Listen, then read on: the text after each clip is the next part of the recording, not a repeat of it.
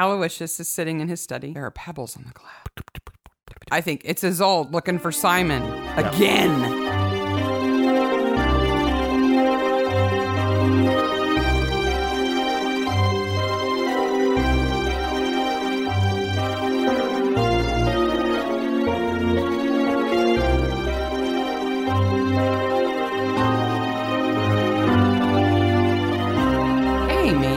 Hey, Maniacs. It's Midsummer Maniacs. It is indeed Midsummer Maniacs. Were you going to argue with me about that? Were you going to say that it wasn't? No, but it's not some other podcast. No, it's not. No. We are actually going to talk about Midsummer Murders. It's not Last Midsummer on the Left, or anything. No. It's not Last of the Midsummer Wine or anything like that. Nope. No, those are very different shows, by the way. They're like... Well, Midsummer Maniacs is a recap podcast dedicated to the ITV series Midsummer Murders. Each week we dig into an episode of the show, including the murders, the mayhem, the loonies, oh boy, and everything else we love. We have a bit of a minefield with this episode that I'm just going to say off the top we need to be careful about. Okay. Because, yes, loonies, because they're loonies, and not because they have an alternative religion or anything like that. No. It's a pothole I'm going to keep my foot out of as much as I can because it's too easy to generalize. Isolde is annoying. I don't care if she was a Buddhist or whatever. I'd still want to throttle her. Yeah.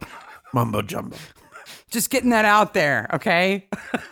Another warning off the top. If your kids are too young for the show, then they're too young to listen to this podcast. The other thing that this episode does successfully is take the sexy topic of cults and witches and Halloween and ruin it. And takes all of the sexy sex out of it. Yes, absolutely. I really don't need Tom Barnaby to ever say the word orgies ever again. Ever.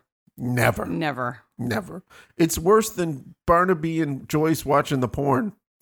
We have, it's my fault. I brought it up. We haven't even said, we're talking about The Magician's Nephew this week. It's season 11, episode 8, and this is episode 64 of The Maniacs. Yes. Off the top, before we get into that, thank you so much to everybody who's bought some merch. We're about a third of the way to our goal of $500 already, by Christmas. In just a week, we're a third of the way there. It's incredible. Yeah. Thank you so much. We hope that you like it. There are people with Socko Fox t-shirts. I know. That's incredible. Yeah.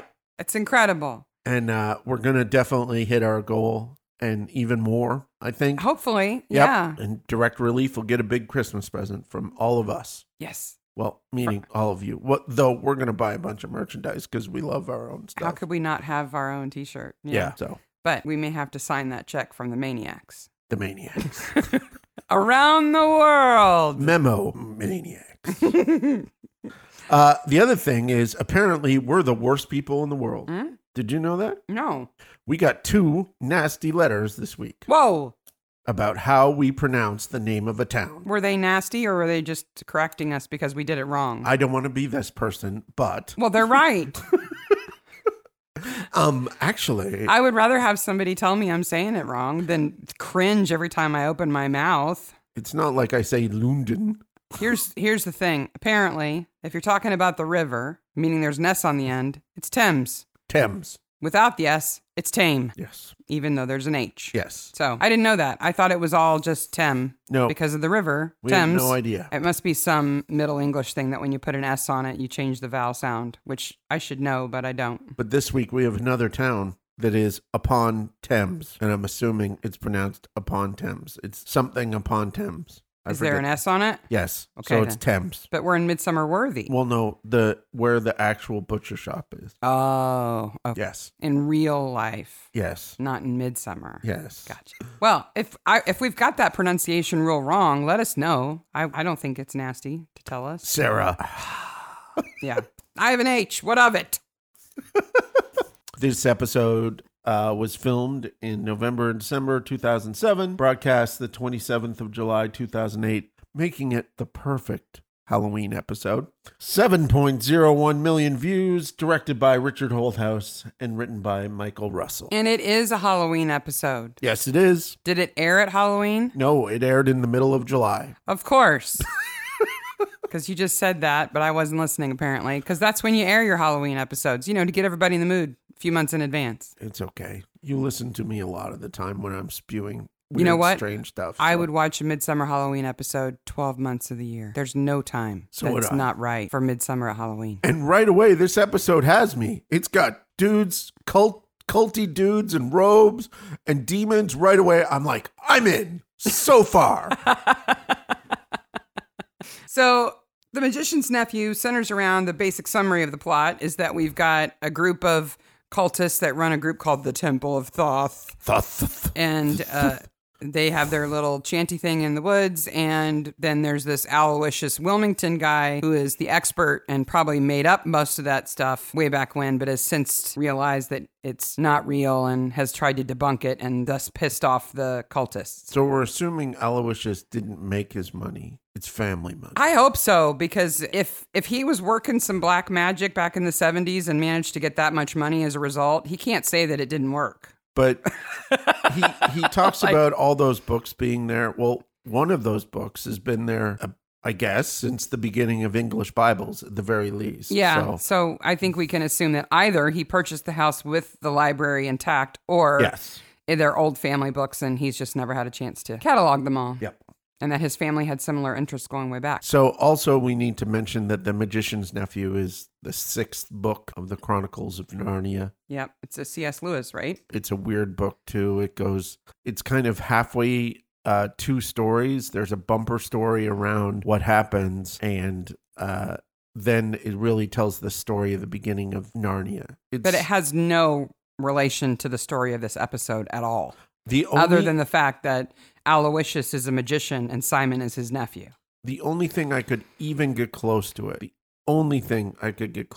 is that the character Digby, I think that's his name, in Magician's Nephew, who is the nephew, has a similar relationship of losing his mother early on that C.S. Lewis had. So okay, that's kind of a reach. It's kind of a reach. There's a thing with the mother. I think it's more like there's a magician and he has a nephew. Yeah. I mean, I don't know. You have to reach too far, right? So we get this.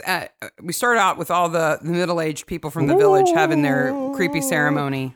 How do you keep this secret? You don't. Yeah. There's no way it's a secret. There's no way it's a secret. And this is, of course, yet again, another thing that gets referenced in Hot Fuzz, right? Yes. Hot Fuzz is related to this episode. It's making fun of this right here. Yeah. Yeah. This group of middle-aged people who take themselves really seriously and go out in the woods and have these ceremonies, complete with the robes that mostly cover their face and all of that stuff. Yep. They cite 4 demons. Yes. Right? Asgaroth, who's Earth. The metal band from, where are they from? Denmark? Denmark or Sweden, I can't remember. They're really actually pretty good. I listened to some of their music. Yeah. Yeah. Asgaroth is not real. No. Other than the name for a metal band. It's Astaroth. Yes. There's actually a demon named Astaroth. Yeah. No, I'm sorry. Asgaroth is a Spanish black metal band. Oh, it's Spanish. They're from Barcelona. Yeah, Barcelona. Yeah. If you like long hair, headbangy, black ripped jeans music, check out Asgaroth. Yeah. I watched one of their videos on YouTube. It's okay. Yeah. I can tap my foot to it. Like I said. Yeah. So it should be Astaroth, but I understand. They made these up for the same reason I'm saying I don't want to put my foot in that hole, because they're not trying to offend anybody or be realistic with any of this. No. Right? No. So they sound like demon names, but they're not. No. And then there's Kelmaret, who is air, Belus is water, and Tame. See? We're scared now to say the word. But see, I don't know. It's Thame according to the subtitles. Yes. Who is the demon of fire. Yes, I'd say Tame. But I don't think that village in England is named after the demon of fire. No, I don't think so. I think the writers are messing with us. Like they knew that we wouldn't pronounce it right. Wouldn't be the first time. They're also symbolized by a knife, an arrow, an axe, and a sword. And it's the typical, like, Masonic kind of ceremony where you're blindfolded and they press sharp objects up against you and they say, if you ever break the secret, we'll stabby cut you, whatever. And they're indoctrinating Christine into the Tifthog. Christine says she's doing it just to understand the ritual. Right, because she is the caretaker for Rosemary Balliol, who is Ernest's ex-wife and who clearly is under a lot of mental distress. She's not okay. And she cites the temple as being part of what's caused her to be so troubled. She's afraid of demons and stuff. And so Christine, because she cares about her, wants to understand what it is that happened to her that kind of pushed her over the edge. So she decides to join the temple. Is Christine the nicest character in Midsommar ever? She is very kind. She's super kind. But she has bad judge of character. Yes. Because she does love Tristan. Yes. Though he doesn't love her back because he's a murderer. Yes. Spoiler. Though I'm going to say right now, because we will have very little else to say about Christine, she's played by Sean, I think it's Sean, S-I-A-N. I'm going to say Sean Brooke. The most notable thing in her filmography is a movie called The Scampi Trail. This is a rabbit hole we both went down today. It is a James Bond homage movie. Yes. Made on a very tiny budget, released straight to the internet. Yes. In what, 2003? 13. On a camcorder. Filmed on a camcorder. And it's called The Scampi Trail. And if you're like me, and once you hear a song, it's forever stuck in your brain, go ahead and watch the official opening credits, the title credits on YouTube. I'll put them in the show notes. And welcome to the earworm that I am now stuck with. This is the weirdest thing ever.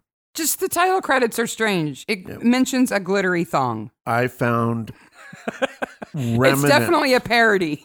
I found remnants of a website in 2013 that has the strangest stuff on it. It's very weird. Yeah. Anyway, she's in that movie. The she guys plays who, some character named like Tess LaCour or something. the guys who made that movie have made a new short film since then that looks more put together and stuff like that. Called The Shut-In. I think it's called The Shut-In or something. About a bunch, two drunk guys who go to the pub during a zombie attack. It's not exactly original. No, not original. One of them's in a white shirt on the front of the cover. Does he have red on? How could you do a parody of a parody? Yeah, really.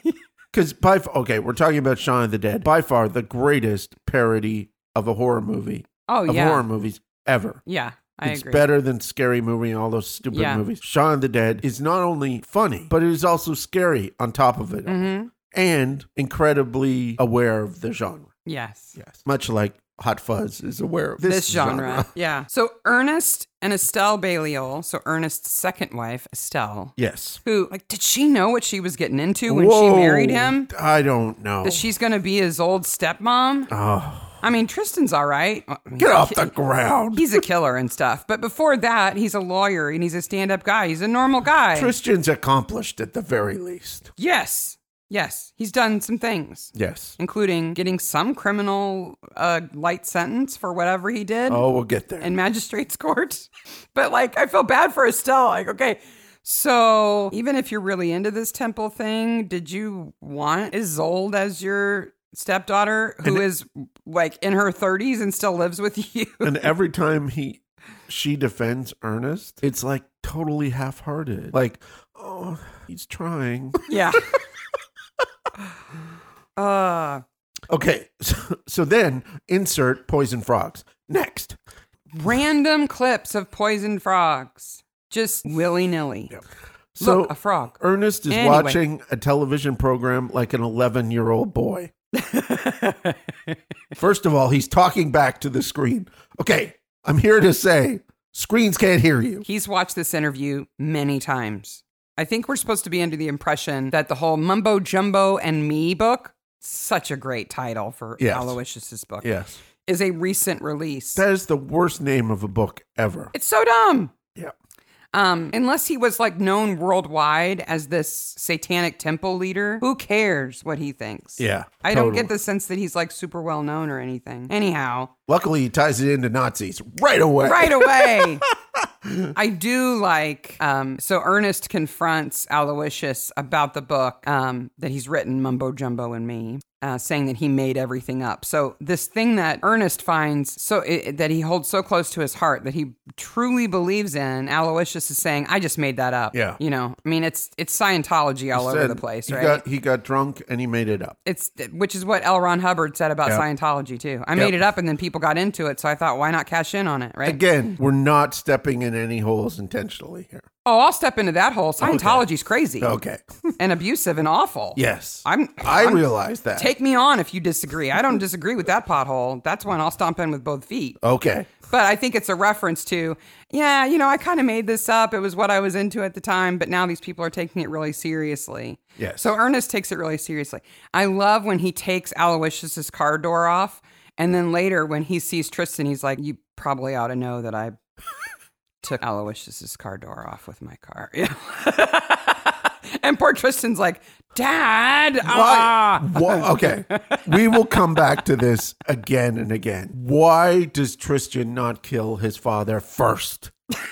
Because if my father came and said what he says in the restaurant to me, I'd be like, what? Maybe he doesn't because Tom and Jones are sitting right there and he doesn't want to be so obvious. If he just picked up a fork and stabbed him, I think he'd get caught, So Mumbo Jumbo and Me, do you know where Mumbo Jumbo comes from? Isn't it, I think it's French or Spanish? No. Where's it from? Okay, so it's actually an anglicized version of Mama Jambu. Oh. Okay, Mama Jambu, which is a word from the Mandinka tribe of people from West Africa. They're where Ghana is now. Yes. So back in colonial times when white people were doing terrible things all over the place, several mostly British sociologists, ethnographers, that kind of people went to Africa and wrote down all these narratives of the tribes that they met and their weird customs. And the Mandinka tribes they're one of those peculiarly physical differences to Europeans. Yes. Attracted people to them. They're very tall and thin. Yes. And so back then, when we had no cultural sensitivity and we thought everything that we didn't do was weird and bad, they wrote a bunch of stuff down, including a narrative about this ceremony with a character from the Mandinka tribe called the Mamo Jambu. Okay. Who was, he was kind of like a village elder. Okay. But he wore this costume that made him look about twice as tall as he really was. So great big head on a thing that he would wear on his shoulders with like a cape that covered the rest of his body. So he must have been huge. Huge, okay? Yeah. And the whole purpose of the Mama Jambu was to settle disputes between husbands and wives. Oh.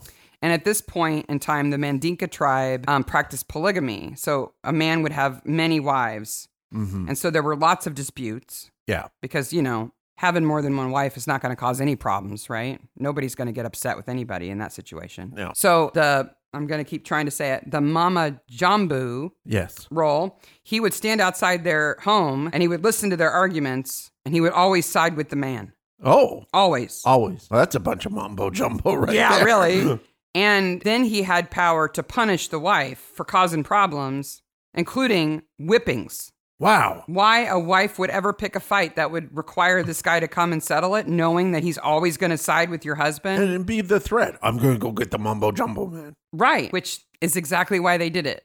Yeah. Right. Or at least that's how the white Europeans who went there and studied it interpreted it, as this was the way for the men to subjugate their wives. They threatened them with the mumbo jumbo man. Okay. And then mumbo jumbo, of course, because we weren't respectful of other people's cultures, becomes anything you don't understand. Yes. Or that sounds nonsensical. So that's where mumbo jumbo comes from. Pretend supernatural, usually. Yes. But it's definitely derogatory. Oh, 100%. Right. So Aloysius's book, Mumbo Jumbo and Me, is definitely him saying, all this stuff I made up about this Temple of Thoth, yeah, it's a bunch of bull. Do you not think Simon would have seen through Isolde earlier? I think he saw through her from the very beginning. He just tolerates her because he gets the kissy-kissy? Yeah. Okay.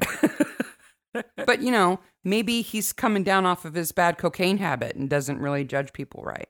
I didn't realize this the first time through. The several times I've seen this episode, like 24 times. Aloysius says he misses Lucy here, who is Simon's mom. And his sister. Yes. And we don't know why. Her grave is right outside the church that is on the grounds of his estate. Yes. Where he goes to church apparently several times a day. Okay. I want to talk about this because he has the minister on call and a flock on call. He's like, I'm going to church. Everybody arrives. Well, I think he goes. What? I think they have morning song and evening song. What day of the week is this? I tried to figure out. I think it happens every day at that church. Wow. I could not figure out what day of the week this was. They're Anglican, right? Yeah, but Anglicans don't do church every day. They don't have morning song and evening song? You go to church on Sunday and you shut up about it the rest of the week. Well, Aloysius has some stuff to make up for, I think. So. I got to the United States and people said, oh, we go to church on Wednesday night. I'm like, Wednesday night? You don't even talk about church on Wednesday night. I think Aloysius is trying to make up for things he did earlier in his life. Tom has a problem. He has a problem in that Joyce has fabricated him wanting to have a Halloween party a year before. No. He probably had a couple of scotches, mentioned it kind of haphazardly, and she's been planning it ever since. He has a bigger problem than that. What's that? And even bigger than the lack of cereal that he has. He's out of cornflakes. He's looking at an entire cupboard full of sweets with jack-o'-lanterns on them. And he's like, what's this? Did Tom get dropped on his head? No, I think he just surprised there's so much because he's forgotten that he mentioned that maybe they should have a party for the kids in the neighborhood. I don't know. I think he had a head injury. A year ago. And since then, Joyce has run off to the WI and convinced all the other ladies in Coston to have parties and not do trick-or-treating because teenagers are bad. There is a myth. Okay. In the town I grew up, yes, on Halloween, they may have overturned cars and blew stuff up. Okay. But I'm going to say there's a myth that there is all this mischief that happens on Halloween. Yeah. Apparently, Tom was upset about it the year before. Yeah. He had to open his great big mouth. Yep. And now the people who have no young children are hosting a party for all the young children. Okay. Yep. Kind of weird. But it's an excuse for Cully to show up and Tom to dress up. So that's okay. So Aloysius, amongst all the other things he does at church and all that stuff, is a magician. And he has magic shows specifically for kids. Yes. And he calls it the Magic Circle. And it's he and a few other people who volunteer to do it. Very nice people. Well, except for the guy who sells books. His magic show is the highlight of the episode. I would love to go see his magic show. He's so fun. He is. He's got the rabbit that keeps reappearing and he's trying to run it off. Running jokes. He does his tricks really well. Yeah. His tricks come off super good. He's a good performer. They do a couple of run-throughs beforehand. Yep. You know, and he's got the whole Punch and Judy thing. He's got the whole, oh, no, you won't, or oh, yes, we do thing down. Yeah. The kids are all into it. He works it's great. Super good. Can you imagine what it was like for Simon growing up in that house? He must have had like a magic show all the time with him. It would have been fun. Yeah. Yeah. That's what led him to cocaine. If only Aloysius hadn't slept with his sister. That's what led him to cocaine. Why is, Dear Midsummer writers, why did you do that to Aloysius? Okay. So we love Aloysius. He's funny. He's sarcastic. He's knowledgeable. He's emotional. He cares about Simon, clearly. And cares about the community a lot. All of those things. He's a churchgoer. Mm-hmm. He has pop-up church whenever he wants it. But then he goes and talks about sleeping with his sister and obviously how much he loved her. And I don't really know how that happened. Anyway.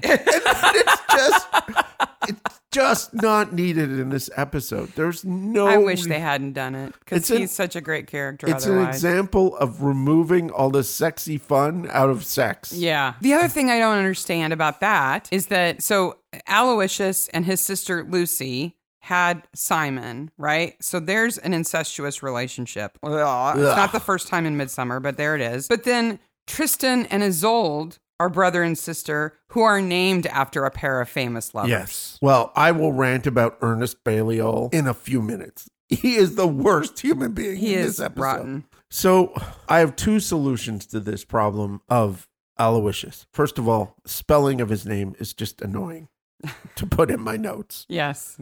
Okay. So the first thing you could have solved it as is Simon's parents died and you took over as a ward for Simon and raised him as your own. Mm-hmm. And then they have like a ward-son relationship, and it's like Batman and Robin. Yeah. Okay. Or he was my sister's son. His dad ran off early, and when she died, I took him in. Or even that's fine. Even that. Or even if you want to put the sexy sex in, he was my brother's wife. She was my brother's wife, and my brother died, and we became close, and Simon was born. Mm-hmm. That would have been fine. That even gets the sexy sex back into it. Oh. Instead, we get the unsexy sex. Is that what you're saying? Just a waste of sexy sex. It's just something else for Aloysius to be making up for. I think you're supposed to think that Isolde is this... Isolde? Isolde is like this... Did you just call her Isolde? Isolde is this sexy witchy woo woman, and she's just annoying. Yeah, really. But when the sexiest part of the episode is Jan in her knickers. Wow. You got to give one thing to Isolde, though. The reason that she is so obsessed is that she wants to help her mom. She does. She does. And that is okay to the point, but she's nonsensical about it. Yeah. It's too far, right? So she wants the book because she wants to help her mom. Why does Ernest want the book? To sell it. Oh, no. Yeah. Because it proves his religion. So he wants to be right about it. Yes. So he wants the book. And Hugo wants it for the money. Hugo wants it for the money. Did Simon buy the cocaine from Hugo, or he just stole money from Hugo? Stole it, got a loan for it. How did you don't loan a cocaine addict money for cocaine and think you're going to get paid back. No. And plus, Simon got over the cocaine like that. Especially to the tune of $13,000. Yeah. That's a lot of money. He had a candy store up his nose, and then he just stopped. So we're at the the magic show. Yes. And Jean gets in the cabinet, not knowing that Tristan has been there in the night, smearing frog goop on the spikes and wedging them so they don't collapse. Before the magic show, Jan comes out of... Jean comes out of the Jeremy Sanders Gallery. Yes. Boy, did I look for this place. You studied the high street, didn't you? I did. Everything about it. I tried to find this place. There's one artist named Jeremy Sanders in all of England, but he is in Cornwall and does pictures of Cornwall. And the pictures I don't know why they would have recreated like a gallery for that. Like they don't even go in and... Like, it's so weird. So she sees Simon coming out of Hugo's antique bookstore. Yes. Aptly named, since Hugo runs it. And she's on to what they're doing, right? Yes. He's stealing books from Aloysius's library and selling them to Hugo to make up for part of his debt. So she gets in the cabinet. Yes. I love when Aloysius opens the cabinet a little bit, right? Because he's pretending. Yeah. And he looks in and he's like, Anton, close the curtain.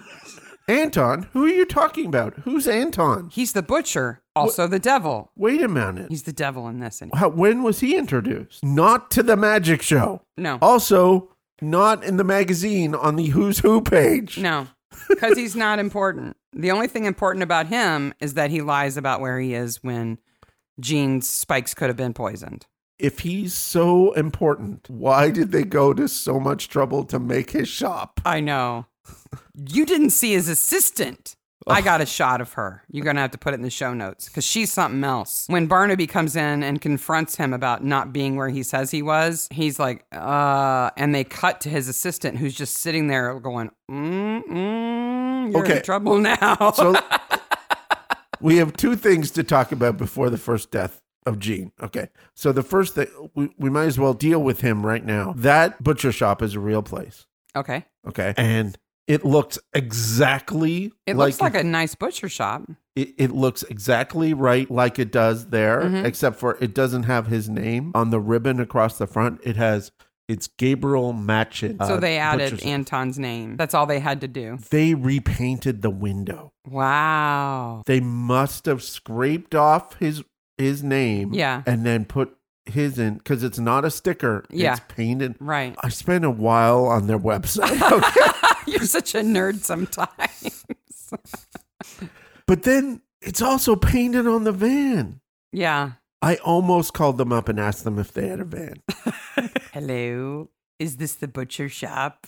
It's just like the same sign. Can I talk to you about the time you were on Midsummer? So it's 77 Marketplace, Henley on Thames.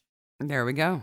So if your butcher shop needs, they've won a whole bunch of wars. They have a cheese day on Thursdays.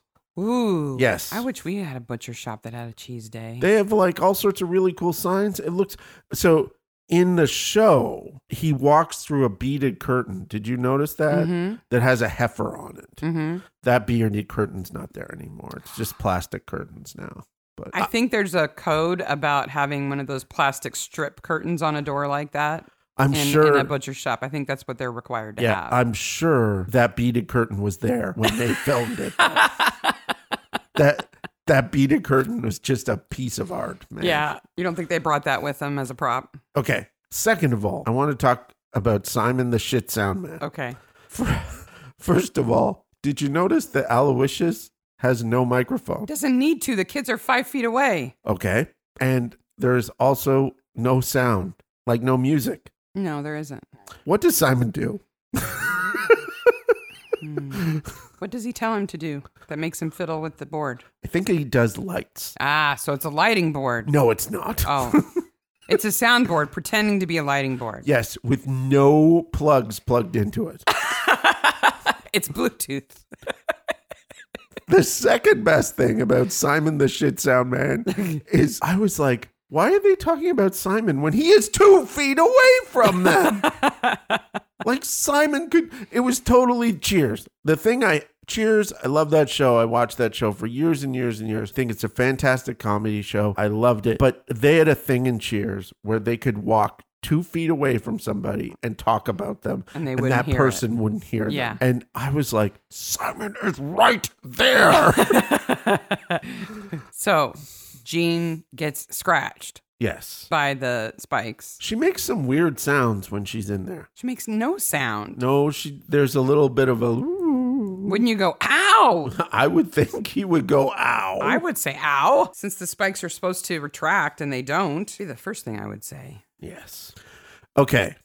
So what happens then? And I can only assume this from the show, based on what the show is telling me. On some day of the week, this event happens because I'm like, it happens at 4:00 today. And that's what it says on the sign. Today at 4:00. Why do you make a sign like that? To remind people that it's today? But the sign is inside too. I don't know. So people who wander in think, oh, I'm just going to stay then, I guess. I don't know. It's the Village Hall, right? Did you notice the lack of parents? They're all in the back. I guess. You got a thing about this magic show. I thought it was great. Whatever. So then it becomes a scene of the crime. Yes. For 3 days. Yes. 3 nights and days. But it also becomes the new command center for the investigation. Yet they go to the cop shop and back in those 3 days. What I don't get is why the Sackos are outside poking around in the grass. Nothing happened out there. It might be the woman in the box with the knife. Yeah, I think that's where it happened. That's probably where it happened. The whole community center as command center and scene of crime would never happen. Let's go to the scene of the crime. Oh, we're here now. Luckily, it's conveniently in the same building as our command center. Not the same building. It's 5 feet behind them. Oh, and then you got to feel so bad for Jean's husband, Derek, because they've been watching their grandchildren because their daughter took off to America for a job. Okay, Derek. And now he's on his own with his grandkids, and he hasn't even told them yet that grandma's dead. Okay. And they were there. That's the next day. I double checked. Okay. Where was grandma all night? Magic. Magic. Were they not at the magic show? Grandma's hanging out in Magic Land overnight. Okay, grandma goes in a box. She disappeared. Magic. There's curtain. Magic. She's not come home yet. Let's play in the backyard. Kids are not that stupid. Especially Grandpa's super sad. I guess he wanted to go to Magic Land overnight too, but he didn't get to go. I just felt bad for him. And So the thing about the Magic Circle, which is this group of people who put on the magic show, is that it's Aloysius versus the temple people. The Yes. whole episode. Yeah. And yet, other than Aloysius, everybody involved in the magic show is in the temple. Yeah. So why do they agree to do that with him? I don't know. Sex. No, there's no sex at the Magic Circle. I don't know. Ew! Yeah! Certainly not when we're singing Gilbert and Sullivan songs. Oh, gosh. What is up with that? Mrs. Brand is useless. She does not need to be there. She's a school teacher who likes Gilbert and Sullivan. She also does not make the Who's Who paid. She has nothing to do with anything. But we get a scene at school with her. Why? Why? Oh, cut that out and have a flashback where Aloysius has a decent relationship with Simon's mom. Yeah, really. Okay, Isolde is lying on the ground. She's so distraught. And she says the greatest line ever. She says, "We might as well be practical," said the most impractical person in the episode. Let's be practical about finding the book that doesn't exist that will help us clear our mom of the demons that are tormenting her. There are fractures in the fractal plane. What? You just made that up. Halloween is the day when the veil is thinnest. What? And why is she spread eagle on the ground? To show off her outfit. I guess so. All the gores in her skirt. You know that's what they're called, right? The wedges in a skirt like that. I did not know. Makes it full. That's called a gore. Aloysius' study. I want to move into his library. Well, his whole house. His whole house is fantastic. Yep. When we go to England, we're going to Aloysius' house. We're staying there. Did you see the big green thing in the corner? No. Okay, it's at about 28 minutes in. If you want to check it out, we'll put a photo in the notes. It's green. It's about 6 feet tall, and it looks to be some kind of maybe Malaysian tribal thing. Oh. It has like a alligator face kind of on it. Oh, no, I didn't see It's that. huge. It's cool. Oh, well, we'll put that in the show notes. It's interesting. There's also a taxidermied armadillo on the wall in Yeah, I his did library. notice the armadillo. It's kind of weird. Yeah.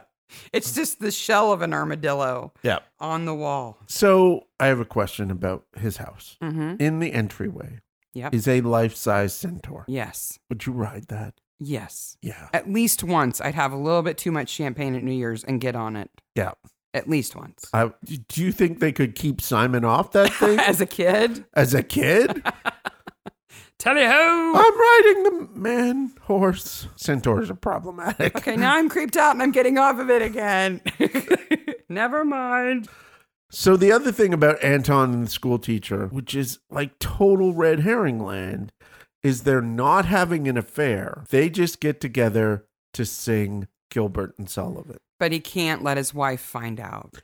Why can he not let his wife find out? Because I don't think she would approve. Maybe she hates Gilbert and Sullivan. I don't understand. You just say, I really like singing with this woman. You know, you can come if you want. There's nothing going on. I'm going to go over and sing with her. Here's a recording of us singing. Because then it wouldn't be a red herring, Mark. Oh, okay. Then it wouldn't look suspicious. Do you know what they sing? The song was not familiar to me. What song is it? It's a song. I don't know which song exactly, but it mentions John Wellington Wells. Is that Wellington Boots? No. Oh. It's from The Sorcerer, a 2-act Gilbert and Sullivan operette, Oh, that's not one I'm too familiar with. which makes sense, Perfect sense. except for they don't need to be there as characters at all. No, not at all.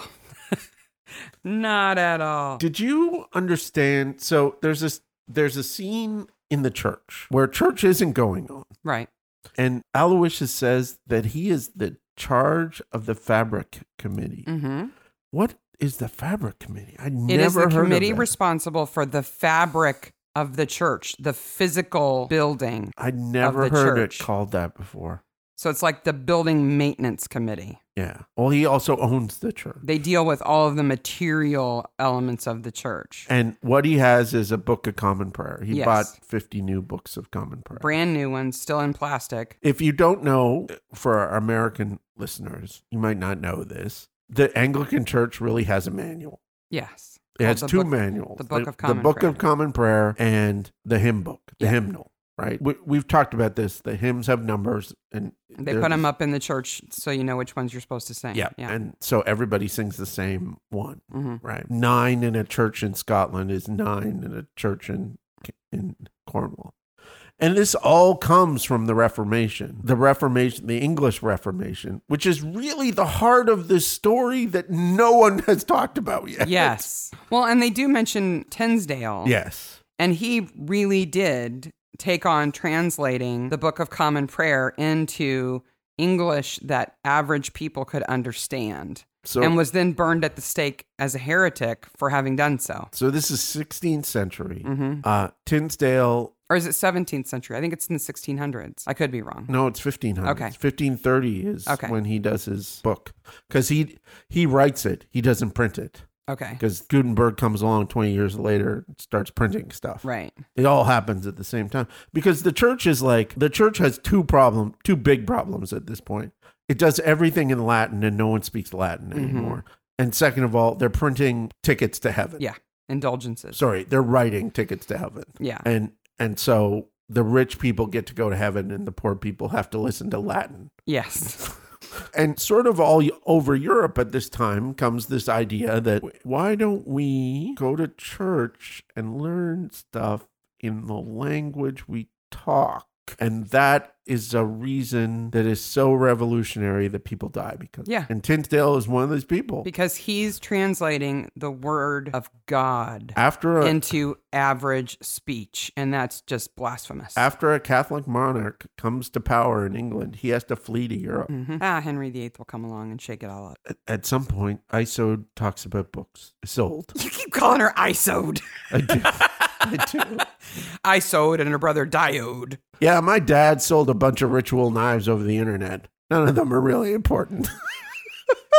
And that, again, this is why the temple cannot be a secret, because Ernest's business, Magic Meister. Okay. Because this is serious stuff. Yeah, it should be protected by religious privilege. All major credit cards accepted. Yes, it's serious. Is a known business, so everybody would know he's into esoteric stuff, at least. That business is in New Jersey, right? Magic Meister. TheMagicMeister.com is a magician. I think he's in New Jersey. Yeah, MagicMeister.com, which is a weird URL for website address for England. It should be .co.uk. Yeah. But it's .com. Yeah. So I did some the URL in the show is Magic Meister. Yes. The real one for the magician is The Magic Meister. He owns both. Oh, okay. If you type in Magic Meister, it goes there. It auto-forwards? It auto-forwards. So, but we do see the Magic Meister website in the cop shop on a computer. We do. So this is the one you dug into. What did you find? That they were trying to create a website. There's the beginning parts of what a web developer would recognize as the beginning parts of a website while they're filming this show. Would you go back in the Wayback Machine? Yeah, on the Wayback Machine. To check the URL? Yeah. And then they just said, all we really need is a graphic. Just make a picture and put it on that. That's all they do. On that computer. I realize that I'm a square peg about something. I call my mother and father, mother and father. And people see that as weird. Not as weird as calling them ma and pa. Yes. What is up with that? Isolde's just weird. But Tristan does it too. Pa. I don't know. I know a lot of people who have funny, very individualized names for their grandparents within their families, but yeah. I don't know anybody who called their parents. And I know people from Kentucky and Tennessee and places like that where mom and pa might be more common. And I've never met anybody who called their parents mom and pa. I tell you what, Ernest is no mom and pa, Kevin. Ernest is a pain in the butt. Oh my God, he is. Okay, let's just go over what we know he's done, okay? He introduced his fragile, mentally challenged wife. First wife. Yeah. To the Thoth ritual. Yes. Which freaked her out. Yes. Okay. And pushed her over the edge. Once she was Doolally. He divorced her. Dumped her ass. Yep. Right? Divorced her. Right? Put her in an asylum or something. I wonder, sorry, I forgot we're talking about England. I'm like, how did Tristan ever afford to go to law school? And then I realized. Yeah. It's England, yeah. Right? Well, and Magic Meister's making a lot of money, you know. Well, selling those daggers. Yes. And then he physically assaults Aloysius, smashing into his car like that and leaving the scene is a major crime. Yeah. Never mind that he's daily encouraging his daughter to use her sexual wiles to get what he wants. All of that. You're like speechless. And yet Tristan goes, no, he's going to be last to die. I don't have a problem with him being the finale if I was Tristan. I guess. Or maybe he's going around the compass, He needs to do it in order. Maybe. He could be doing that. He's certainly crazy. Yeah. So Hugo gets drunk and he comes home and he goes through this little alleyway. I love this booby trap. Yeah. It's so subtle. It is. And so effective. But there's also a wire. Indiscriminate. Yeah. Because anybody could have gone down that alley and died the way he did.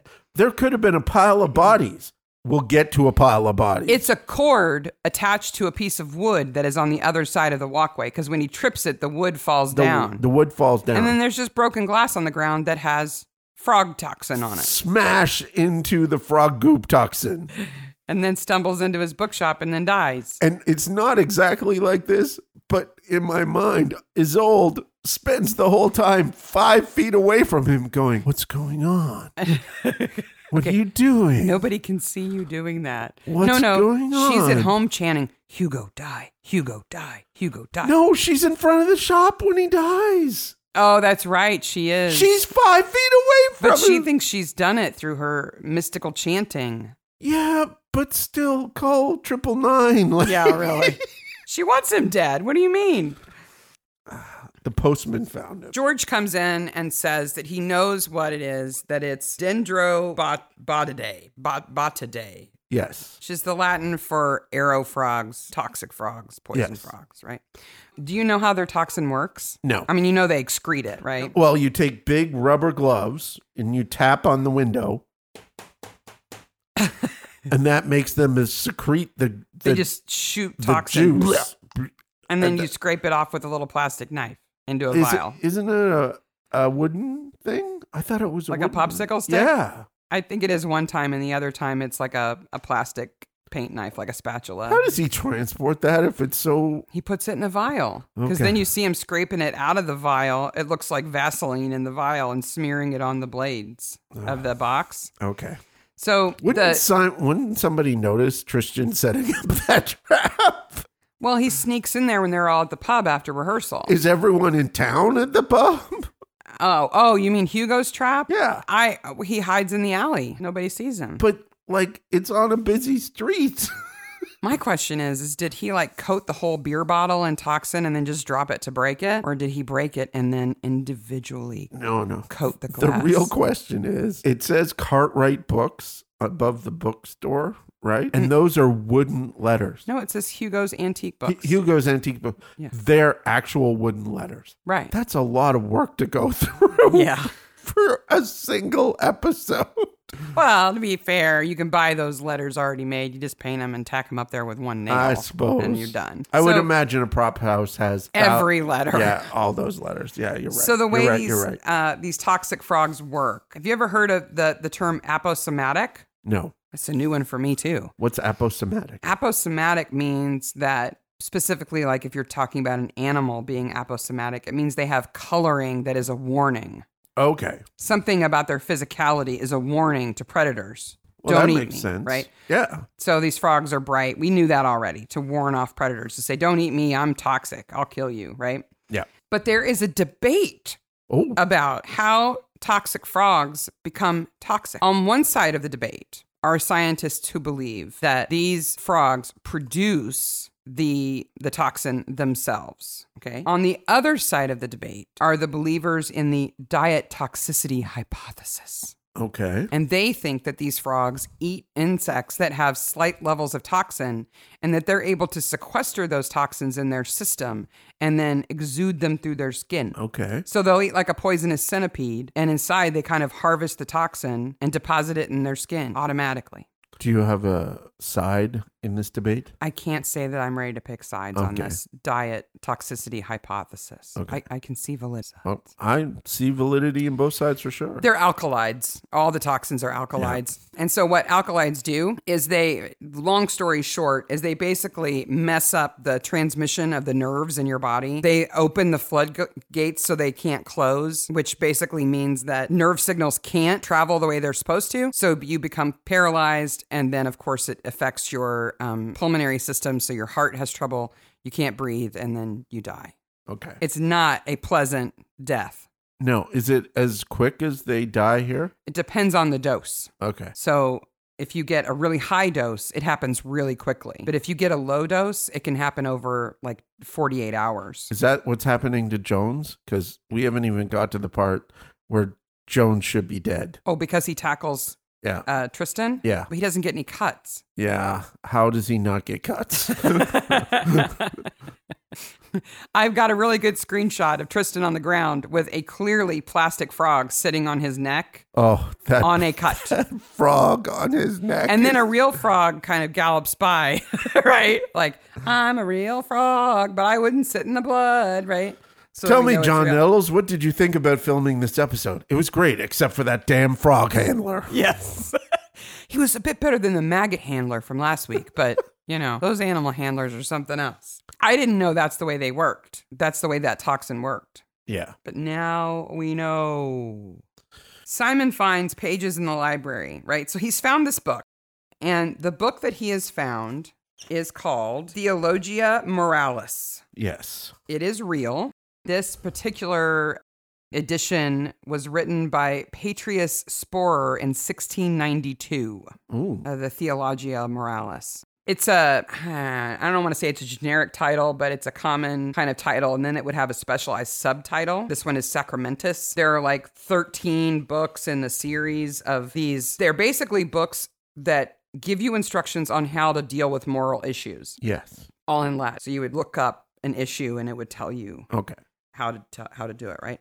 So he's looking through this book. He finds these loose leaf handwritten pages, and then he finds that 2 pages have been glued together, and he can shimmy out a few pages that are secret, right? That have been hidden there by this monk. I have to think that scene where Simon opens up that book and finds those pages is shown to people who are learning how to be archivists and museum workers as torture. Yeah, this is how not to handle a rare book that is falling apart. Yes, because I was almost at the point of screaming at it. I can only imagine an actual rare book person who, if they realized it was an actual rare book, would be like they would build a time machine and go back in time and stop the filming. Yeah, and just slap his hands. Because he spreads the book open wide, flat, then smooths the pages in opposing ways, like how not to maintain the binding of an old book. I'm like, oh my God. Stop! He needs one of those little book pillows, and then he gets out a machete. Or what feels like a machete, and just starts hacking at that page. Really, Lucy Worsley should just materialize and go, no! Okay, we love Lucy Worsley. She is fantastic, but she should have appeared in this book. No, don't do that. That's bad. So the pages he finds are from the Gospel of Saint, Saynct. Basically, there's supposed to be a lost gospel. Yes. Of some saint. Okay. So the idea is that these are original handwritten pages of the first English Bible. Mm-hmm. And it's a book that we have lost. A book that we've lost since. It's almost Dead Sea Scrolls kind of level stuff. Yeah. Right? Yeah. It's like a chapter of the Bible that we don't know about. Yeah, this is a long time after Nicaea and stuff like that, but there's still weird books floating around. Yeah, there were alternative versions of the Bible. It was the Dark Ages. It was dark. And so he finds these. So this is what he finds instead of the Book of Thoth. Yes. Which Isolde is dying for him to find. Because it doesn't exist. So Hugo should have been happy with this because these pages are worth way more than 13 grand. Way more than 13 grand. But Isolde is like, these are crap. This isn't what I wanted. If Hugo had been alive, he would have gone to the bathroom. In his pants. Poop. scooped. Yes. He would have seen because he would have understood the value of these things. Yeah, because like Aloysius immediately does. Oh yeah, and Aloysius is a religious man, so to him these are very important. Wait they're a not minute. just Let's have valuable; they're church. important. Now, church. Now, maybe he has a button like he lifts up instead of Shakespeare's head to get to the Batcave. Yeah, he has like I don't know. Martin Luther. Tinsdale's head, and he pushes a button, and suddenly the priest appears in the church. Puts out the priest, not the priest, the church signal. The church guy. The minister, the rector, whatever he is. But Tristan has some other plans. Aloysius is sitting in his study. There are pebbles on the glass. I think it's Isolde looking for Simon again. Gosh, she's annoying. She's always showing up. But no, it's Tristan outside. Okay. He leaves a broken axe on the path. But then what does he actually kill him with? Another axe. Another axe in the back. Okay. This is the point where I'm into this story because I'm like, Simon and Aloysius run this giant house by themselves. Well, yeah, they don't have any help. There's no staff. No, it's just the two of them. Every time you don't see one of them on screen, they're dusting somewhere else. That's what Somebody's they do. got to cook all the food. All they do is dust and clean all the time. So what we eventually find out is that Tristan knows who was present when his mother, Rosemary, was introduced to the Temple of Thoth. And it's a compass, right? So it was Jean, who was the first to die in the cabinet. Then Aloysius with an axe. Yep. Hugo with an arrow, because he gets the broken arrow in the mailing tube. And then Ernest would have been the last one with the sword. Yes. And Rosemary would have been in the middle. So it's not Estelle to the east, it's Ernest. It's Ernest to the east. And when Tom figures that out, they know, okay, Ernest is the next target. Did you notice that Isolde walks up to a crime scene, looks around in it, and then runs away? Yes. And no, like, dude with a stick or a constable is like, wait a minute. Back up, crazy. Don't enter my crime scene. He was struck down because he found the book. Yes. Okay. So 2 things happened at this point, which are bonkers. 1, there is messages written on sausages. Yes. Anton gives Tom a secret message. I thought, he's made him like a bacon bat and put a note in it. But no, it's raw sausages. And a package that grows and shrinks. Yeah. Well, there must be a note in it because then Tom knows where to meet him so they can talk. Yeah. But we don't see the note. It's weird. If we do, I blinked. It's all red herring. Yeah, because Anton doesn't know anything. And second of all, we enter the reality of Isolde's jazzy bike ride. Well, don't forget, we get to see her 12-year-old girl room, too. Oh, yeah. She's a fan of Fleetwood Mac, if you hadn't guessed. She might be a fan of Fleetwood Mac. She's got a Fleetwood Mac poster on her wall. She's a fan of, what's her name? Stevie Nicks. Oh, yeah. She is definitely a Stevie Nicks fan. Yes. She's got the fangirl kit with all the necklaces and the scarves and the lacy stuff. Yeah. But she goes on a bike ride that has the weirdest, most incongruent music ever on a Midsummer episode. I expected it to be the Wicked Witch of the West bicycle music. The dun dun dun dun dun dun dun dun dun. But instead it's like, hey, it's like jazzy and bluesy. It's not. And then Tom almost runs her over and she just keeps going. It's not the theme. No. Because sometimes they do that, right? Like some version of the Midsummer theme that they play at different versions, right? No. It's none of that. It's Isolde's theme. Isolde's jazzy bike ride theme. And when Tom almost hits her, she doesn't even look back. She just keeps going. I was kind of surprised she was riding a bike. Yeah. Because I get the impression that the Balliols have money. Wouldn't she have a car? A broom? I gotta think that she doesn't. I can't learn how to drive. Oh, she rejects learning to drive a car. It upsets me too much. It fractals the fracture of the universe to drive a car. Okay, I can buy that. She attacks Simon. She calls him a slug. Okay. She's so self-centered. She's like, damn you, you're a bad person because you didn't do exactly what I wanted, even though I have absolutely no claim on anything in this house. I want it, and so you should find it and give it to me And you're a slug because I didn't do it. And because you didn't find the thing that doesn't exist, I'm angry with you. And so I will destroy this nice thing that you did find that you're excited about and then beat you with something. What's she hitting him with? A poker. A poker. She's beating Simon with a poker. She attempts murder on Simon. Yeah. If they hadn't come in, I don't know where she would have stopped. Isolde should be going up the river. And then she's like, I killed Hugo too. And they're like, okay, we got her, guys. Yeah, I cast a spell. I think it killed him. They're like, oh, man, come on. There's no forensics because she did it with her mind. Meanwhile, in the background, Christine is like, Tristan, I love you. You don't love me. I guess I'll go be in this campy movie instead. I love you, Tristan. She's lucky he doesn't love her back. Because did you notice? By the end of the episode, she's thinking, boy, did I dodge a bullet there. She dodges a bullet. Did you notice that Isolde, when she's being interrogated, does not blink the entire time? Oh, ever. That would break the spell of her eyeliner. And in the end, at the infamous Halloween part, we find out that though Tom has told Joyce what he knows about Aloysius and Lucy being the parents of Simon, he has no intention of telling anybody. No. So Simon is never going to know that. No. Do you agree with that?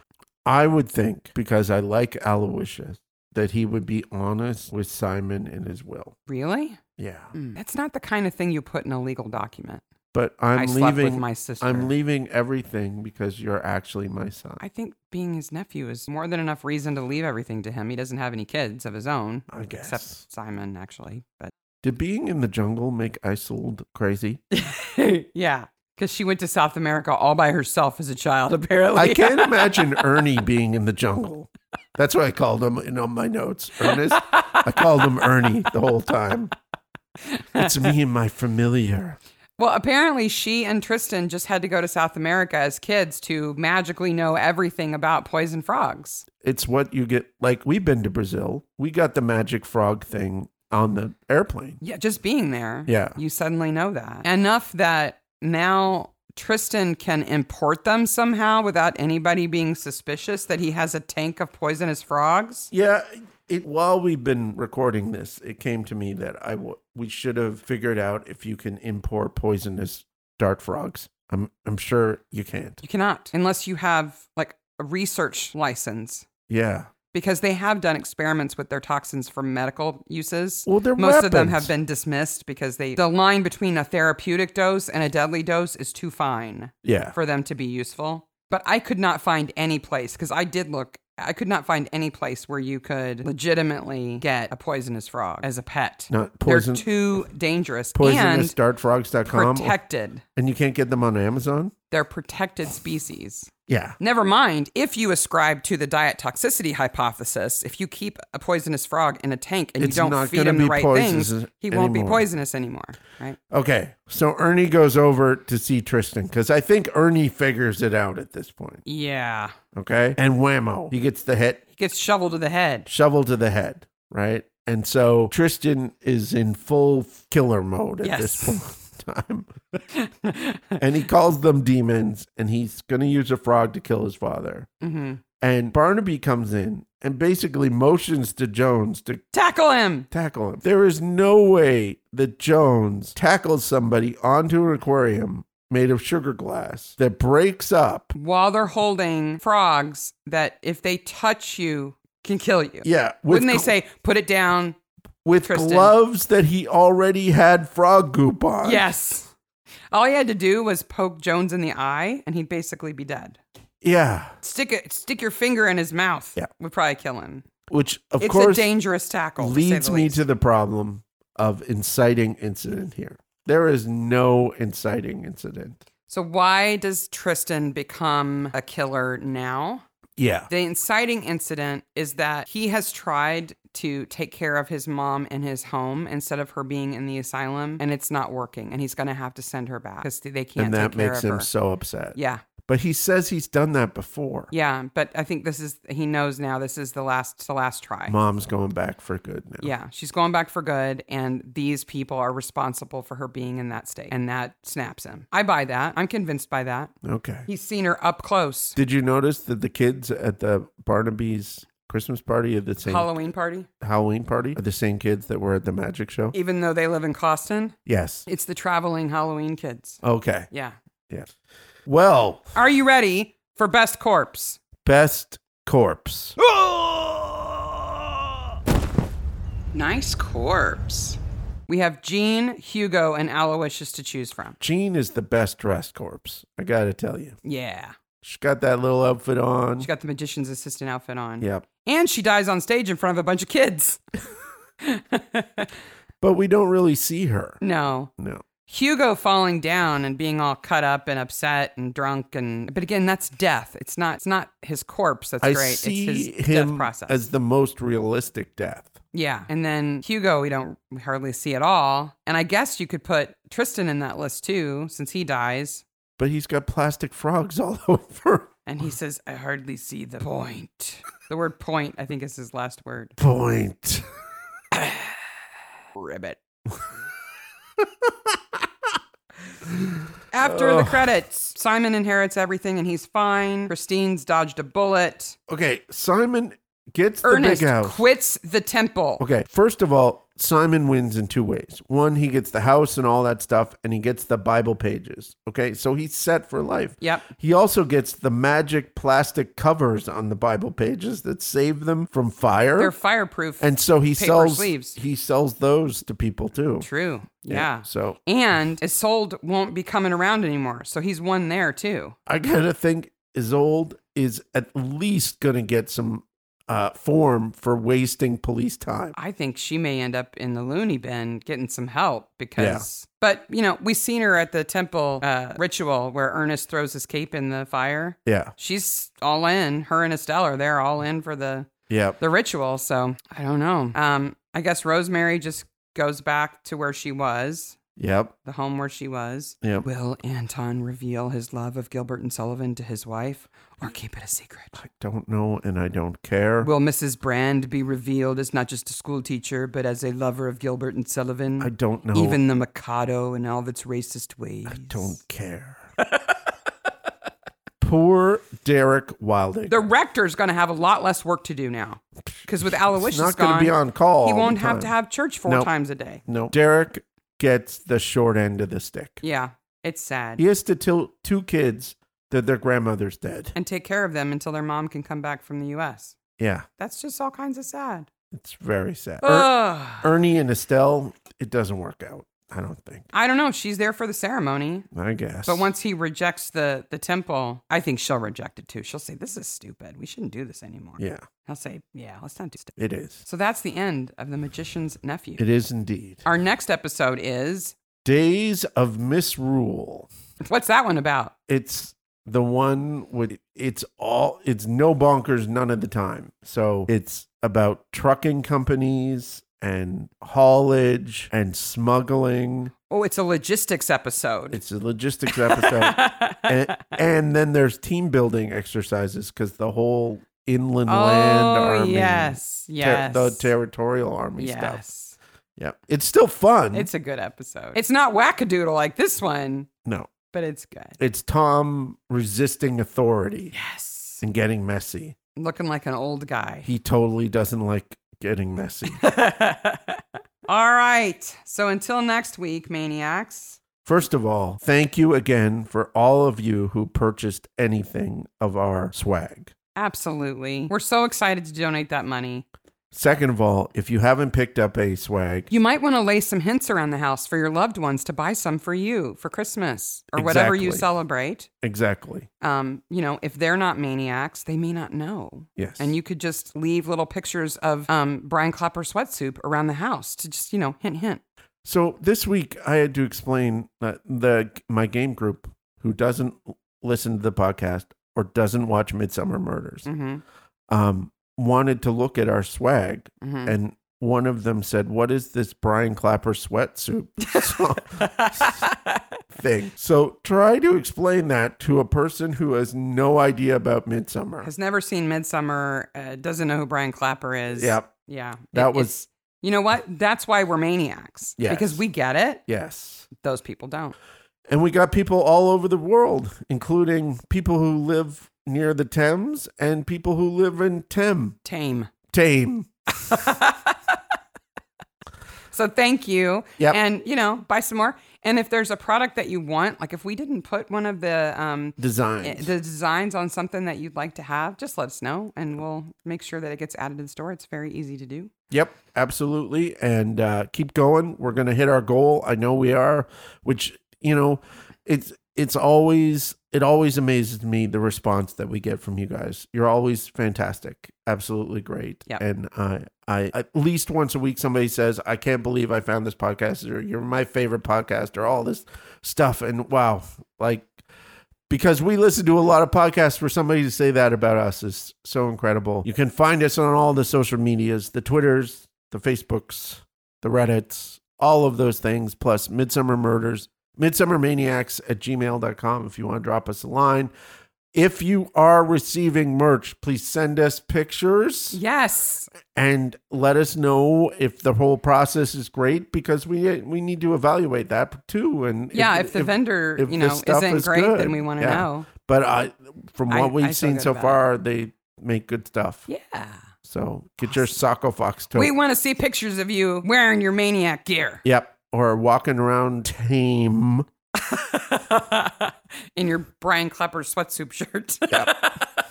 With everybody looking at you weird. Yep. All right. Until next time. Bye, Maniacs. Bye, Maniacs.